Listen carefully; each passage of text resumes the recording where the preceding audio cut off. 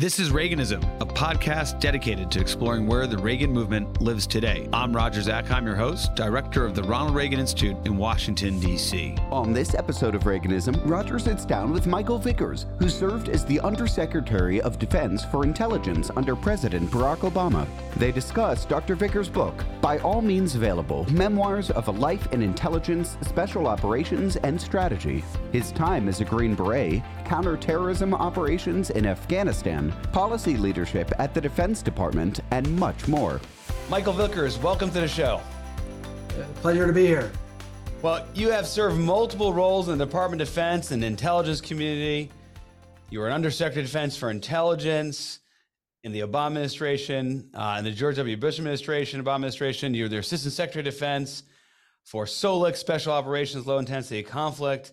Of course, you served in the CIA and was an Army Special Forces officer during the Cold War, perhaps known most for your star role in Charlie Wilson's War, the film from 2006, where you had a big role in the film. And of course, in reality, the book that we'll get to right now tells that story as much of other things that happened in your career. And here I'm referring to By All Means Available, your new book, Memoirs of a Life in Intelligence, Special Operations, and Strategy. Congratulations on the book. And Mike, tell us about why now was the time for you to put out this really fantastic memoir. Well, over the last decade, enough information has been declassified that I could write it. You know, I've spent a lifetime keeping our nation's secrets. And there were really three reasons. One, you know, a duty to history. I had participated, particularly Afghanistan in the 1980s, in a world-changing event, you know, that helped end the Cold War. And so I felt the story hadn't been told fully, and I felt I had a duty to history to really document that. The second reason is, you know, the way we conduct secret operations, covert operations, and some special operations, is with congressional oversight since the late 1970s, but not by necessity the American people knowing all the things we do. And so I wanted to share what I could with the American people, the great work that intelligence professionals, special operators, national security strategists really do on their behalf to keep us safe.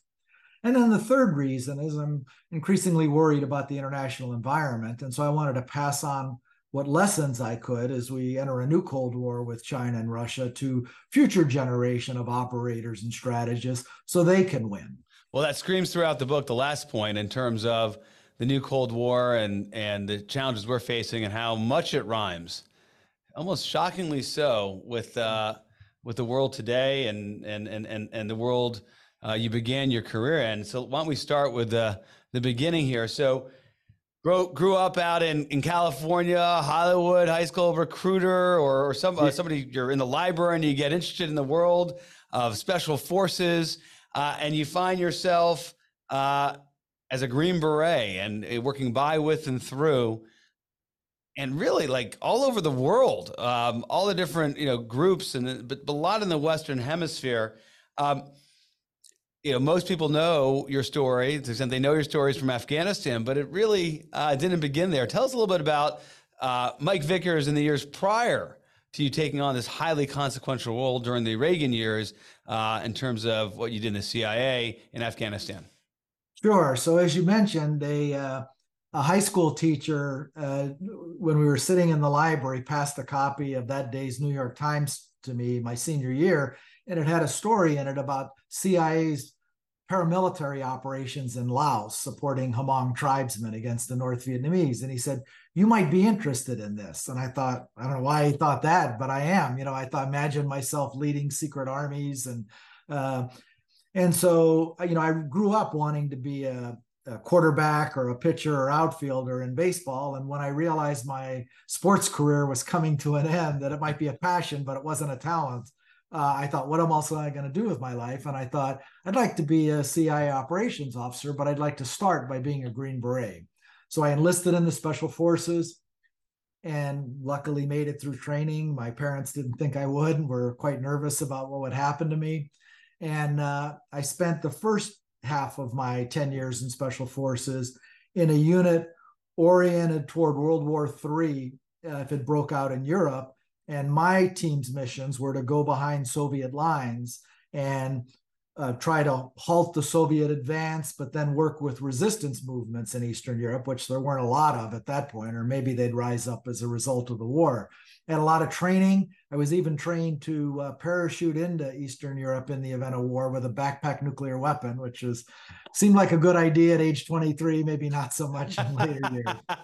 And then I became an officer and went right back to Special Forces. And as you said, Central America was heating up in the early 1980s. And so I was given command of a classified counterterrorism intelligence unit and collected intel. We had our embassy taken in Tehran, and we were worried about similar things happening in El Salvador or elsewhere.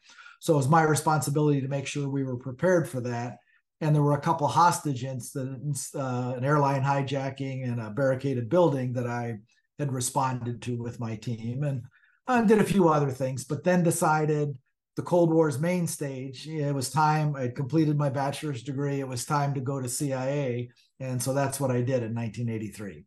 And that transition for listeners and viewers who are not within the Beltway or following these issues, the transition from, we think of the Special Forces community and the CIA, is not an unnatural path. It's a sort of thing which happens often almost. That's right. I mean, so CIA in covert action has its own special operations, and they're populated by special operators, but also people who collect secret human intelligence. Some of them have special operations backgrounds as well. And so it was a pretty close fit. And I had a fair amount of clandestine intelligence training and some jobs in the Army, in the Special Forces as well. So it was a pretty easy transition. And both those groups don't like to dress in the normal, let's say, uniform of their counterparts in Washington or, in big Army or big military, huh? Yeah, I think that's right. Yeah, and CIA being on the leading edge of that. That's right. So you're emerging in this world, and of course, there's a huge change in January 1981. Ronald Reagan is elected president of the United States, or comes into office in 1981. He's elected in 1980. And the director of Central Intelligence is Bill Casey, often referred to as Wild Bill Casey. Yeah. And I want to read to you something from the acknowledgments. Go to the end of the book, where you write, "I still stand in awe of President Reagan and former director of Central Intelligence Bill Casey for believing that it was possible to drive the Soviets out of Afghanistan, dismantle the Soviet Empire, and bring the Cold War to an end, and for supporting the efforts that turned that vision into reality." And of course, so much of the formative months, years in your professional life were really bringing that vision into reality. But take a minute, Mike Vickers, and share with us why that is almost a profound thing to write. Probably for most Americans today who think about the Cold War from the standpoint of, if they know it at all, as something we won, the notion that you could bring it to an end was really consequential and cutting against the current of the time. Yeah. So let me start with, my first 2 years of President Reagan's term. I was still a Green Beret in Central America, and he helped put in place the strategy with Director Casey and then our military to actually defeat the insurgency in El Salvador, and then to put pressure on the Sandinistas, where they lost an election in 1990. And so, as a foot soldier, that was my first exposure. And then going to CIA, 3 months after I was there, I was sent on the invasion of Grenada as a point man for CIA on that. And that was the first rollback of Soviet power. The consensus up until that point was that the Soviets were really on a roll. They were making gains all over the world, and we had struggled through the 1970s. So that was an important thing. And then, as you mentioned, at the strategic level, many strategists believe, Cold War was of indefinite duration, but it was something to be managed, not won. Mm-hmm. It was something new for America. A lot of new characteristics, nuclear weapons and indirect conflict and ideological clash, et cetera. But Reagan really, he had that famous, simple line of, "My view of the Cold War is simple: we win, they lose." And it was astoundingly profound as you look back at it that, I'm not just going to settle for managing that, though he did manage the end game extraordinarily well, combining diplomacy with force. And that was manifested again in my world when I was the Afghanistan Covert Action Program officer. For the first 5 years, no one believed that we could win. The goal of the program started under Carter and was continued through Reagan's first term, was to just impose costs on the Soviets. And then in a National Security Council review in early 1985 that I participated in, President Reagan changed our strategy to our goal to driving them out by all means available. And I loved it at the time, as a CIA officer. And the Reagan Doctrine was announced. It wasn't quite called that yet, but in a State of the Union speech in February 85. And that became the title of my book all these decades later. And Casey was, as Bob Gates says in his memoirs, it took him a while to figure out, Bill Casey, that he didn't come into CIA, to make it better, to manage it better. He came in to wage war on the Soviet Union. And I think that was exactly the right thing to do, and happy to have played a part in it. So I want to get back to NSDD 166 and that critical year 1985. And as you mentioned, by all means available and everything you did in Afghanistan. But let's just go back to a couple other pieces you threw out there, because I think the history here is consequential and useful as we think about the world today. First, Grenada, because you just shared a moment ago that, and we were talking about this before we began the show, is that was the first instance of rollback. Now, again, it's Grenada. This isn't Afghanistan. It certainly isn't any, in the heart of the European landmass. But how consequential was that for our military, for this as an agency operative that you were, and for the country writ large, to actually tell the Soviets, who were aggressively operating in the third world, that is not going to happen on the watch? And you said, you note in your book, Weinberger was iffy about it, but Reagan said, we're going to do this. Give me a sense of what it meant. Sure. So, Grenada had a deteriorating situation for several years. Cubans were building this giant airport, and, Marxist government had come to power. But we were mostly watching the problem. And then we had a medical school there with American students. And there was a coup involved in Grenada that put those students at risk. And so a whole plan was essentially put together over a weekend. And I was, staffing that for our senior leadership at CIA. And then the decision was made to go, and then I was asked to go in with two other, the guy who would become our chief of station and a communicator, to start setting up the CIA operation and go in and support our special operators. And President Reagan famously said there when he, there was this thing called the Vietnam Syndrome. We hadn't really done major military operations, and one that we did do, the Iran rescue attempt, ended in tragedy. And so there was this fear among some of his advisors that this would go badly. All things. Yeah, the politicals said, "Don't do this. Don't do this. You got a re-election coming up." And he said, "My re-election and this are separate. We're going." And I still didn't know at that point that I was going. It wasn't about me at the time. But again, it was a gutsy decision. I've seen a few of those presidential decisions over my years, and President Bush with the surge of forces in Iraq, but then also starting this campaign that ended up really crushing Al-Qaeda the last 6 months of his presidency. Presidents normally don't do that.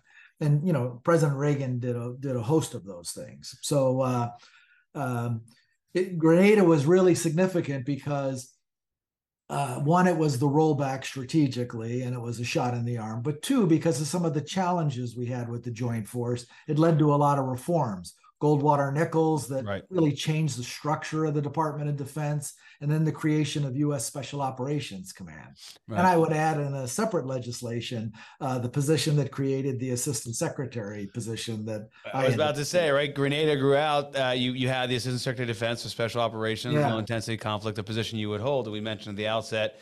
Later on in your career, that really, this story, it all kind of comes back in these concentric circles of sorts. Well, let's go to the heart of your professional life. I mean, obviously consequential in so many ways, but Afghanistan is really the way the bookends of the story. So perhaps set the scene of your entry into Afghanistan. So many colorful characters here. You do a great job bringing it out. And unfortunately, I had watched that movie from 2006, so I had to imagine the characters from the film, you being the exception, because we've known each other for some time. But really well done. Charlie Wilson, Casey, the Mujahideen.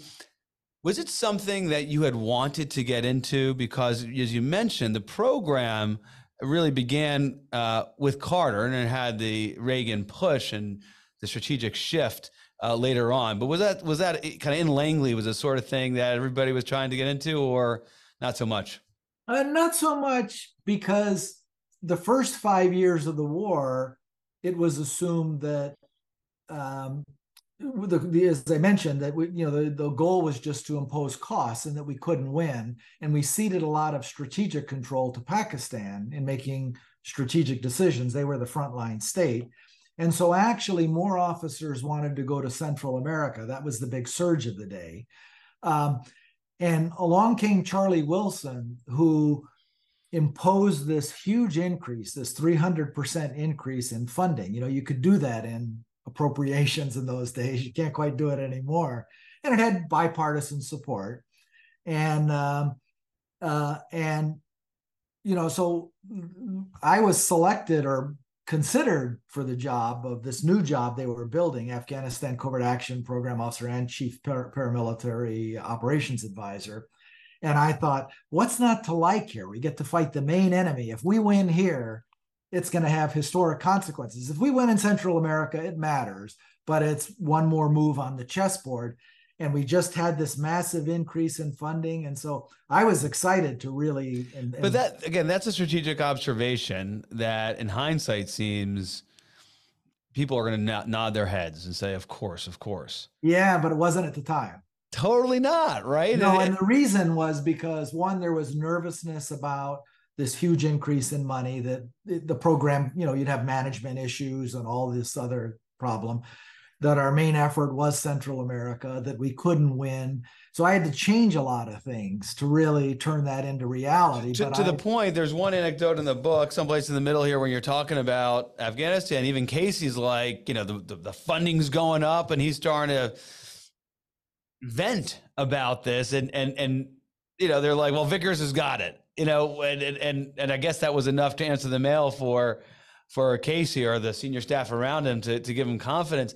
But that's a lot of risk involved when you're pouring that much money into players that, right, they're not Western, they're not speaking your same language. Right. So, early on, as I was doing my assessment of how I wanted to change, what I would do with all these new resources, but what the possibilities were, I concluded fairly early, a number of things. We needed lots more surface-to-air missiles and training and intelligence and more ammunition and this and that. And we needed to wrest strategic control from the Pakistanis and get our allies to escalate with us. We had a lot of secret allies. But I came to the conclusion that to do all that, we needed to double our budget again. And so I sent a cable back into CI headquarters from Islamabad on a trip when I was meeting with Mujahideen commanders and our Pakistani counterparts. And poor Director Casey said, what? The budget just went up 4 times. And this who is this guy? He wants to double it again. And that's when some of my colleagues said, hey, he's figured it all out. Just go with it. And sure enough, then a few months later, Charlie Wilson got us a second round of money, and we, achieved that level of funding. And of course, you're your director of Central Intelligence, and your patron in the Congress is not only supporting you, but double downing or giving you more. Yeah. That generally alleviates some of the concern, right? Because right. What you alluded to at the outset of our conversation is that so much of what happens, and your book does a great job of explaining this in the shadows, as Gates would call it, is really this kind of behind closed doors agreement after intelligence reform of the late 1970s between the executive branch, between the president and the CIA and the intelligence committees in the Congress. And so that's, in that respect, it's sort of flat. Yeah. And what's interesting about it also maybe compared today a little bit, although I think there are parallels, is, you know, the politics were tough then, but you had conservative Democrats who would support President Reagan on some things and not on others, and you had Republicans who opposed him on things. You know, so sometimes some of our biggest critics of the program were Republican senators, and you know, people like Charlie Wilson, you know, who was a conservative Democrat, were our biggest supporters, and President Reagan was happy to do deals with anybody who would do deals with him. Oh yeah, Goldwater was a senior senator from Arizona who at times, you know, took the position against the Reagan administration, and Yeah. you know, on the defense side, you know, Sam Nunn was an important backer, as Right. well as, you know, Scoop Jackson from Washington. So yeah, lots of examples. Right. Obviously, I'm referencing cases that are outside of the world of covert operations, but reinforces the point. But you mentioned Sam Nunn. He was a big supporter of the program too. Right. Okay. You know, so yeah, exactly. It's interesting political time. So, you know, one of the great stories here is how you engineer, and we'll just maybe just give one anecdote of getting these weapons to the Mujahideen, training them up, you know, through, you know, what's kind of Western Pakistan into the parts of Afghanistan that are relevant. These would all become famous, at least to me and my generation, as the Afghanistan war after 9/11 takes hold. But you're, I mean, the British, I guess, were doing this before you, but it was not well known, and you're figuring this all out. And obviously, as you referenced, whether Pakistan is critical here. Talk a little bit about the process of getting, whether it's surface-to-air missiles or something else, you know, to the hands of the Mujahideen to make an impact in the battlefield. Yeah, so I didn't know it at the time, but it was kind of like running a covert version of FedEx or UPS in the sense that, you know, we had ships we had to schedule from China and Egypt and stuff to get there. We had air routes to get sensitive things in, surface-to-air missiles or fancy radios, frequency hopping radios into, so we could get them in the hands of fighters right away. And then, you know, we had to construct a system of warehouses and trucks to move things from the ports they came in at or the airfields to those areas. And then when they went into the smaller warehouses for the Afghan resistance, and then a lot of Toyota trucks and mules. So we bought, you know, the mules. I love the mules. China, you know, and we tried to buy some from Tennessee. They weren't as hardy, unfortunately. But, so it was quite a logistical enterprise as well as an operational endeavor. And it's strange. See, this is a part that under the surface of the book, was there a moment where you're like, well, this is even getting a little bit unwieldy even for me, because you're really the person whose arms have to kind of wrap around this whole thing. Yeah, no, I mean, at times I thought about just how big and how momentous it was, but I was so focused on just trying to get this done in the shortest amount of time that, you know, and so sometimes, you know, had to take, you know, got to know. So the first time we wanted to introduce the British surface-to-air missile, the blowpipe, British government turned us down. Right. And we kept at it. And then we got 6 months later, we got Prime Minister Thatcher to agree. And she kind of helped lead the way again for the US Stinger. You know, and so it was a number of cases like that. Pakistanis didn't want to go along with something, but they eventually did. And, you know, you just had to keep at it. And what were those moments, those metric kind of moments you're like, okay, this is working really well? I mean, was it, you know, the taking out the helicopters? Or, I mean, where did you feel like this was the moment? So there were a series of them. So one in 1985, there were, when we first started really putting all this stuff in, you know, increased by a factor of 10 in 1 year. That summer, there was an ambush. You know, we tried to get resistant groups to work together, and we had given them a lot more heavy weapons, anti-tank weapons, mortars, surface-to-air missiles, training on how to do complex operations, lots of ammo. And they ambushed a Soviet column going from Kabul, the capital of Afghanistan, to Gardez, a provincial city in the southeast. And it was a 50-mile kill zone. And when I looked at the satellite photography of that, I thought, geez, like when I was in special forces and ranger training and CIA paramilitary training, if an ambush was a few kilometers long, it was a big deal. And this thing just 50 stretched miles. for miles. If you remember the highway of death as the Iraqi army was leaving Kuwait, that's Sure. what it looked like. And then Soviet attack helicopters came in to try to rescue the convoy, and they were driven off for the first time by all the surface-to-air missiles. And so I thought, this is really working. And then we also provided sabotage and demolition kits to the Afghan resistance in large quantities. And a couple months later, they blew up 21 Soviet MiGs on the ground in Western Afghanistan at Shindan Air Base. And all you saw on the satellite photography were these burn marks on the runway. And again, I thought, this is working. And then later, the Afghan resistance blew up the major Soviet ammunition dump in Kabul with a rocket. We had been providing a lot of rockets to them, surface-to-surface rockets. And then, of course, shot down a lot of helicopters. Interesting. So a proxy war, even with Mujahideen taking sophisticated weaponry, lots of ammunition, defeating the superpower. All right, so I got to take our first excursion from the story and talk about today. I was going to save this for later, but it's like we hear these stories about we shouldn't ratchet up our support for Ukraine. And can't give them the F-16s because it takes too long to train. Can't give them to HIMARS because it takes too long to train. We've heard all this.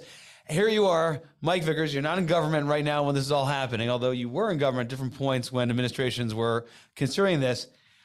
Are you just like screaming and pounding wherever you can pound? Because if it works for Mujahideen in Afghanistan, the logic would seem to dictate it's going to work.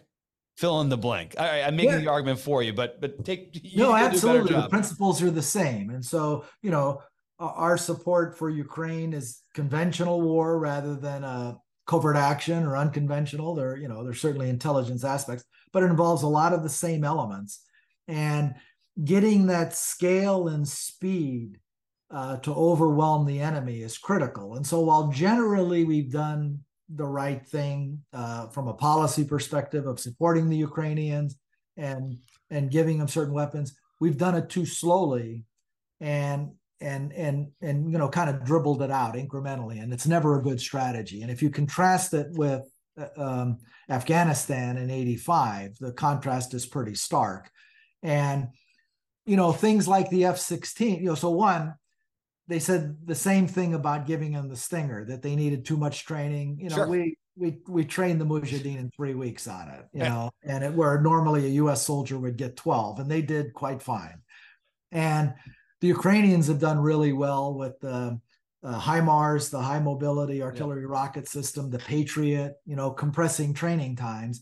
And innovating as well. I mean, they're not just using it; they're innovating. They're making it appropriate for their use. It exactly. And they will need the F-16s. Not only would it be great if they had them today and other aircraft, but they will need them for deterrence purposes if they win the war. So it's silly to drag this out. Well, a big difference then, and perhaps this is the moment to turn back to the story, and then we're going to jump in a moment here to 9/11, right? The bookend, the other bookend.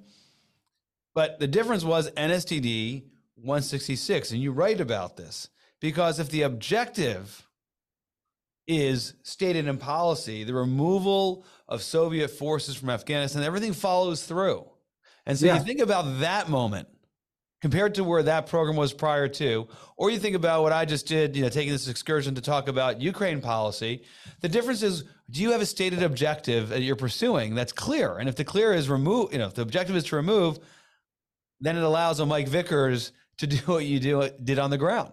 Talk about that. Right, and even if you start with the wrong objective, you're too cautious, and your government, as circumstances change, you want to take advantage of that. So I think your parallel is directly accurate with NSDD 166. That actually started as kind of a management review by the NSC of whether the program was being properly managed, whether we had a corruption problem, again, echoes of Ukraine.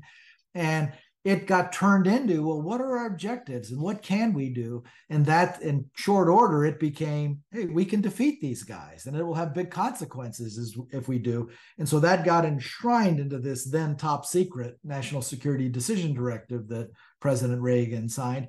That made possible then the doubling of resources, the additional, the British surface-to-air missile system, the U.S. Stinger, all that became more possible because of that policy change. One figure is part of this bookends of your story, you know, Afghanistan in the 80s and then later in your career in this century is Bob Gates, because he is the chief of staff to the director of Central Intelligence, Bill Casey. Talk a little bit of Bob Gates, his role. He's written about this numerous places, but most prominently in his memoir, In the Shadows, from the perspective of Mike Vickers then.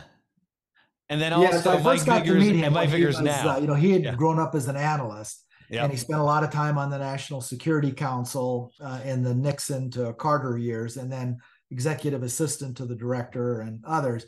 But I met him when he was head of analysis. And as we were escalating, the White House had to do a thing called a memorandum of notification, which is a big change to a covert action program after NSDD 166. And so I'm carrying this around to the comptroller and everybody else. And the White House put a requirement that this wasn't going to get out of hand and start World War III. And so I had lots of good reasons why I didn't think it would, based on Soviet behavior and their limited force structure and their concerns about NATO and China. But I took it to Gates, and he said, I read the package, it's good. And he signed it. And I thought, I better get out of there before he changes his mind. And I teased him about that years later, you know, like, geez, you know, like, pretty gutsy decision to say, not going to start World War III, just a little bit of weight on your shoulders there. And he just laughed. And you're right. I mean, I'm pleased you emphasize that, because so much will go back to today. They're worried about escalation. They're worried about the war in Ukraine, you know, bleeding out into NATO countries or right. And so, you know, there's this concept I use in the book, escalation dominance, which usually applied in the nuclear world, but it applies to conventional things and at the tactical level, not just the strategic. So drone campaign, you want to put your enemy in a position where they can't respond. And it's the same, you know, there's very prudent escalation. And if you don't do it, you won't win. And then there's, you know, maybe reckless, but you can't just rule it all out because you're afraid of things. You know, we wouldn't have won World War II had we not mobilized. You know, that's a form of big escalation. Let's fast forward. So you have this amazing, you know, career in the agency, work on this, the most consequential covert program ever. Yes. Obviously drives the Soviet Union to the point where they have to give up, and contributes in a significant fashion to the end of the Cold War. Job done, end of history. Let's go on. You can, you know, build a normal life. And there you are. Prior to 9/11, working in a think tank in DC, a highly consequential, impactful think tank. And that's where we first met, I think. Correct. And 9/11 happens, and you write the following: I felt rage at Al Qaeda, who I knew was almost certainly behind the attacks. So this is the moment, right? People don't know this. Certainly, Al Qaeda is not known to Americans like it was after 9/11. I was also furious at myself for underestimating the threat that group posed. So take that line and unpack it for us, Mike, because if there was anybody who knew kind of the threat of that group, or who that group was, it was Mike Vickers. Yeah. So interesting question. So I had a lot of experience in counterterrorism, operational experience, and then more as a policymaker. But the terrorism of the 1980s were short duration events. You know, they could be lethal. I mean, you could execute hostages, assassinate people, kidnap them, and then assassinate them. But it wasn't a strategic war in the sense that religious terrorism became in the 90s. And bin Laden and other al-Qaeda leaders had gone to Afghanistan in the 1980s, but they weren't. They were voyeurs. They were helping facilitate things in the Pakistan border region. They weren't really engaged in big combat, and so we didn't pay a lot of attention to them. You know, we knew about some of them, but that was it. So I had left government after the Cold War to go to graduate school, first an MBA and then a PhD. And, you know, I still had a lot of colleagues who were working the Al-Qaeda problem as it evolved between, you know, First World Trade Center bombing and then Sure. 9/11. And I have to say, you know, even when we had the embassy bombings, I thought, well, this is like Beirut. It's horrible. And we should have tried to do more to prevent this. And we ought to retaliate. And the cruise missile strike we did on Afghanistan wasn't enough. But I still saw it through this lens of the Cold War and terrorism as it was with the Palestinians and other groups, you know, before they made peace.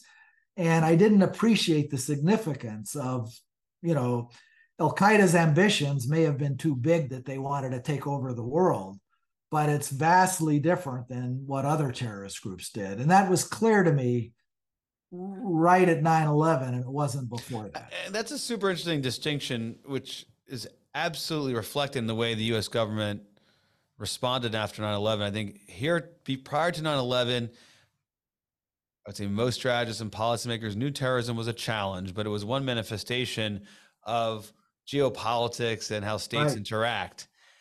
After 9/11, it became the non-state actor, this ungoverned spaces, groups that aren't bound by or think in terms of sovereignty, borders, states, and it needed to be treated in its own fashion. And we did that. I think a lot of good reasons why we adjusted, and I think it's a reason why Al-Qaeda wasn't successful in attacking the homeland again. And then that's right.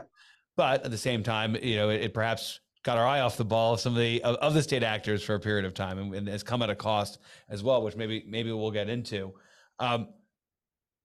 So, Mike, you obviously get back into the fight.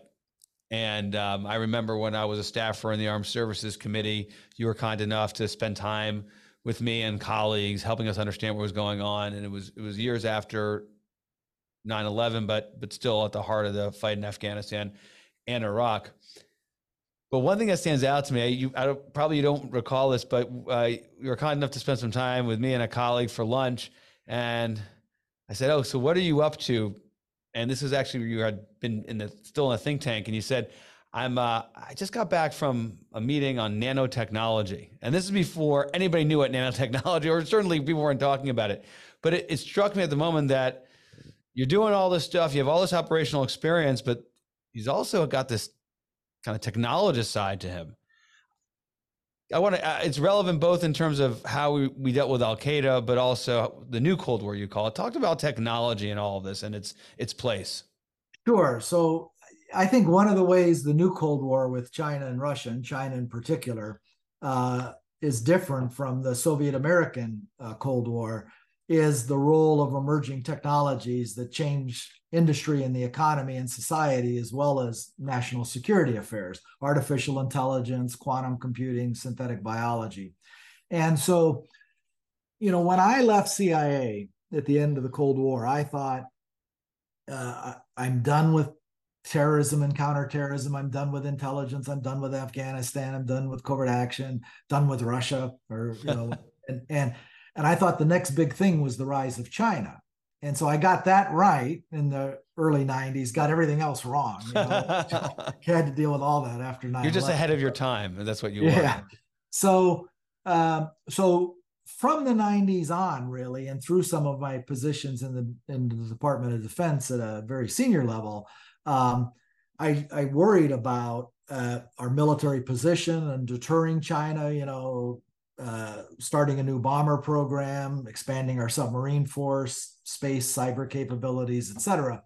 But also these emerging technologies that really could be revolutionary. And I came to see that new tech arms race is the central competition of this new Cold War that we've got to win. Before we jump to this new tech arms race, is fascinating and important. I think that's perhaps the unexpected part of the book. For me, not that I didn't think you would weigh in on it. It got serious treatment in the book, and I was the rest of it was kind of, I expected the story of Afghanistan Right. and the like. Right. But as you're in these positions in the Department of Defense and we're trying to defeat Al-Qaeda, we got close and didn't do it, got close and didn't do it. We get bin Laden, but they're still there. And then it splits off in all these ways. Today, we still have ISIS. And now with Biden administration, we're out of Afghanistan. Tragic as it was, there's still a counterterrorism threat. Just kind of close that piece of the discussion with your sensibility right now. Will we be back? Will Mike Vickers have a round 3 dealing with Afghanistan? Or jihadi terrorism? Well, Fair enough. Expand it might to not that. be Mike Vickers, but I hope not. But we will if we take our eye off the ball. And yes, we need to shift to China and Russia, Ukraine. But you can't ignore the Middle East. If the Middle East and jihadi terrorism were like Las Vegas, that what happened there stayed there, it would be that manageable problem like the Cold War. It's not. That's the big lesson. And so we learned some painful lessons with the big attacks on 9/11 and adapted our strategy accordingly. And consequently, we were able to largely defeat Al-Qaeda, certainly take apart most of it, and then largely defeat ISIS, but they haven't gone away. The ideology is still there. The ungoverned spaces are there. And it only takes an economy of force effort, relationships with partners in the region, the surveillance aircraft that can also strike that we developed right around 9/11 to deal with that problem. And so you don't want to just completely ignore that and go all in on China, or you'll regret it. You'll have. But that point, to maybe a listener, they would think, okay, that's caricaturizing what we would do. Like, of course, we wouldn't just leave the Middle East, right, and focus on China. But in fact, that is the debate right now. I mean, there is a view which actually finds itself in our national security strategy and defense strategy of both the Trump administration and the Biden administration, where we need to absorb risk is the euphemism for doing what you're saying we can't do. Certainly, if it's applied in a fashion that is not thought through and nuanced. Right. Yeah. No, I thought our withdrawal from Afghanistan, not only was it badly conducted, but I think strategically it was a big mistake. We had transitioned security responsibility to the Afghans, and what they needed was our continued support and air power in desperation if we needed it. They didn't need U.S. combat forces anymore or anything like that. They needed a few advisors. And so we traded a stalemate. I mean, we could eliminate Al-Qaeda's sanctuary in Pakistan. We couldn't eliminate the Taliban because the Pakistanis were on different sides of that. But we could certainly keep the Taliban from ever winning. And we just ceded it to them and let them win. And so China, Russia, and global jihadists all looked at that like this big defeat for the United States. Not just we're leaving this forever war that nobody cares about. I think it contributed to Putin deciding he could go into Ukraine, among other things. And I think it was a big mistake. It doesn't mean we need big Iraq wars or Afghanistan wars or anything else. We just need sensible counterterrorism policy. No doubt. And I see it the way you do, drawing the line between geopolitical events and the way Xi has approached the United States, and Putin looked at Ukraine through what happened in Afghanistan. I mean, you write it in your book, you talk about a Bagram. I mean, just for Mike Vickers, the person who, as you were talking about earlier, had to figure out the logistics of getting stuff into Afghanistan in a covert, program. And then we have the stuff in this amazing base, huge, billions of dollars worth of equipment and platforms and the like, and we give it away to the adversary. Right. And, my history with Bagram Air Base goes back to CIA days when I was helping the Afghan resistance shell Soviet aircraft there, and then later using it for our own purposes against Al-Qaeda and the Taliban. And I'm just looking in the book here. I was flipping through the index. Of course, we're with Mike Vickers, author of By All Means Available, Memoirs of a Life of Intelligence, Special Operations and Strategy. But I was just curious, I'm like, it came up throughout the book, how many times, and what struck me, Mike, I don't know if Bagram Air Base was mentioned, I would say half a dozen times, perhaps more, just looking at it, but from the beginning to the end. Right. And throughout. Right. It's, I don't know if you ever thought about your memoir through the interaction with the Air Base. It's a certain, one of the things I start the book with a little anecdote about a quarter century apart. I'm on the same hill in two different wars, and a small remote part of the earth that's caused a lot of trouble for us over the past 4 decades. It's like you say, we ignored our own peril. Let's move to the new Cold War, and then we'll close out a great discussion. So pleased to have you on the show, Mike. But we were talking about technology, intelligence community, as well as dealing with China and Russia in this new Cold War. You have a really fascinating observation I want to read to you and ask you to unpack. In the competition new Cold War, you write, at the operational level, ubiquitous technical surveillance technologies, which combined technical surveillance, including digital dust and DNA surveillance with artificial intelligence, will make clandestine operations more challenging to conduct. And the end of that sentence, to me, seemed overly diplomatic. I would have just, after those few examples you give, impossible. How do you do anything clandestine anymore in terms of human operations, with all the technology out there? I mean, if you came out of your, what I hope is more relaxing, enjoyable, crazy life, and you're director of Central Intelligence, this has got to be a real tough nut to crack. It is, and it has strategic as well as the operational implications. So, during the Cold War, we learned how we could operate in Moscow under the nose of the KGB so we could handle important Soviet agents. And there it was physical surveillance and other things that, you had 3,000 people they would deploy. And, if you made a turn in a car that they couldn't see, they'd let people get out and see if you made any chalk marks and all that. Well, now the problem is Beijing's the really challenge, not only because of China's role in the system, but because of the cameras and everything else they've put up. And the surveillance state. It's a surveillance state, exactly right. And so learning how to operate in that environment, and that's the ubiquitous technical surveillance part, and so without going into great detail, you need countermeasures of various parts. It becomes more technologically intensive to be able to operate, but it's not impossible. And it's a problem we've got to solve, because some intelligence you're only going to get that way. But our officers will have to be far more tech savvy than they've been in the past. Now, young kids grow up with social media and all this, but it's really awareness, not just of your physical surroundings, but your technical surroundings and multidimensional technical surroundings, including things like DNA. That we just don't even think about. But your hair, now what you can skin. do with DNA, you leave stuff behind all the time, wherever, for a variety of reasons, wherever you go. And so we need to adapt to that world, just as we adapted to new technologies in the past. The strategic implication is that, in the Cold War, the Soviets and the Chinese would, for a while, the Chinese at least, would back communist parties with the aim of trying to overthrow the government and, come to power. Chinese don't do that anymore. They back authoritarian states. They say, we want to do business with you. We're autocratic capitalists. They may not use that exact word, but we're happy to have you stay in power. We have the same thing. In fact, here's some technology. We'll give you surveillance state. So if you contrast that with the Cold War, where, for time to time, we back some authoritarian governments who are anti-communist. We're on a different side of that competition now with this. And China has a lot of assets that the Soviets didn't have. And we have to think about how we can win that too, or we'll lose a lot of influence.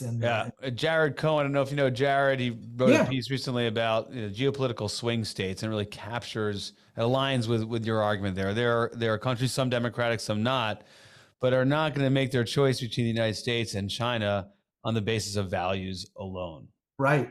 And so our strategic approach needs to kind of take that into account. And and kind of Right. approach it with that in Values mind. always have to be a part of American foreign policy, with interests as well. But you just have to recognize these geopolitical realities and figure out how you're going to solve them. Before we go to our lightning round and wrap up this discussion, fantastic job on your memoir. By all means, will be available anywhere you can get a book here shortly. Talk about China, new Cold War. Give us your sense of how this should shake out. And almost impossible question, so I ask you to do it quickly, right? But really, you note multiple times in the book how China's economy will surpass the United States. It's a challenge because of the economic side that's far different and more complex than the Soviet Union, not only because of their economic power, but because they're a major trading partner, right? So it's very, very different. But when you think about it, and you're a person who's a strategist, you got to think about end state. How do you think about the end state of the whole new Cold War? Well, like George Kennan, where, he thought, okay, if we contain them and frustrate the Soviets enough, they'll eventually mellow in some way, or maybe the regime will change. And that may be the end state with China. I don't know. What I do believe is that this tech arms race in artificial intelligence and quantum computing and synbio and others is something we really have to win. If we're going to stay ahead, unless the Chinese have economic troubles or of their own, because that will keep us economically competitive. And so I write in the book about 5 things I think we need to do. First and foremost is getting our domestic bases of power in order, in terms of restoring at least enough national unity to wage a protracted competition like this, to deal with the disruptive effects of some of these technologies, but then really to win this economic and technological competition. Out of that will come, and then there's national security implications for intelligence, for defense, in bolstering our deterrence, but they're not enough to win. If we don't do the other things, we won't win a Cold War. Because if you deter the conflict, you still got to win the peacetime competition. And this economic and technological competition, as well as expanding military and intelligence power, translates into global influence. So in that sense, it's similar. It's a global competition, and it's a competition of systems. This time it might be democratic capitalism against autocratic capitalism, but it's still a competition of 2 different views of how to govern yourself. Great insights, Mike Vickers. Let's turn to our lightning round. Here's where we asked your favorite Reagan book, your favorite Reagan speech. Share with us your favorite Reagan quote. Give us all 1 or 2. What do you got? So I'll say tongue in cheek, I love the book, but it's my least favorite in one way, and that is Reagan's love letters to Nancy. Like every day he was in the White House, he wrote a love letter, and it's not that he didn't have a few other things on his mind. And I think any other husband in the world just has to look at that and think, I'm doomed. I just can't compete. My wife reads this book, the bar is just raised too high, but that's tongue in cheek. As far as a favorite book, I hope my book contributes to some of President Reagan's significant triumphs. But books about him, I would say Will Imboden's recent book about the peacemaker, I think is really good on Reagan foreign policy and how he managed. And again, we don't have time now, but how he managed diplomacy at the end of the Cold War with still securing a victory for the United States through not giving up on force is very rare in American politics. Usually you do one or the other, and he was just a master at it. And then favorite speech, I have to say, when what became the Reagan Doctrine got announced that, we have to keep faith with these people resisting Soviet aggression. That was February 1985. So that's my favorite quote or speech. And then I'm also partial to the evil empire and the tear down this wall one too, just, Cold War hawk that I am. But the Reagan Doctrine one probably is my favorite. Those are all great, and certainly here at the Reagan Institute, ones we like to hear. Mike Vickers, congratulations on your new book. By all means, available. Memoirs of a Life in Intelligence, Special Operations and Strategy. And wish you success with the book, and hope to have you back on the show. Thank you, Roger. My pleasure. We hope you enjoyed this episode of Reaganism. New episodes premiere weekly every Monday on YouTube and all podcast streaming platforms. If you like this episode, be sure to let us know and share with a friend.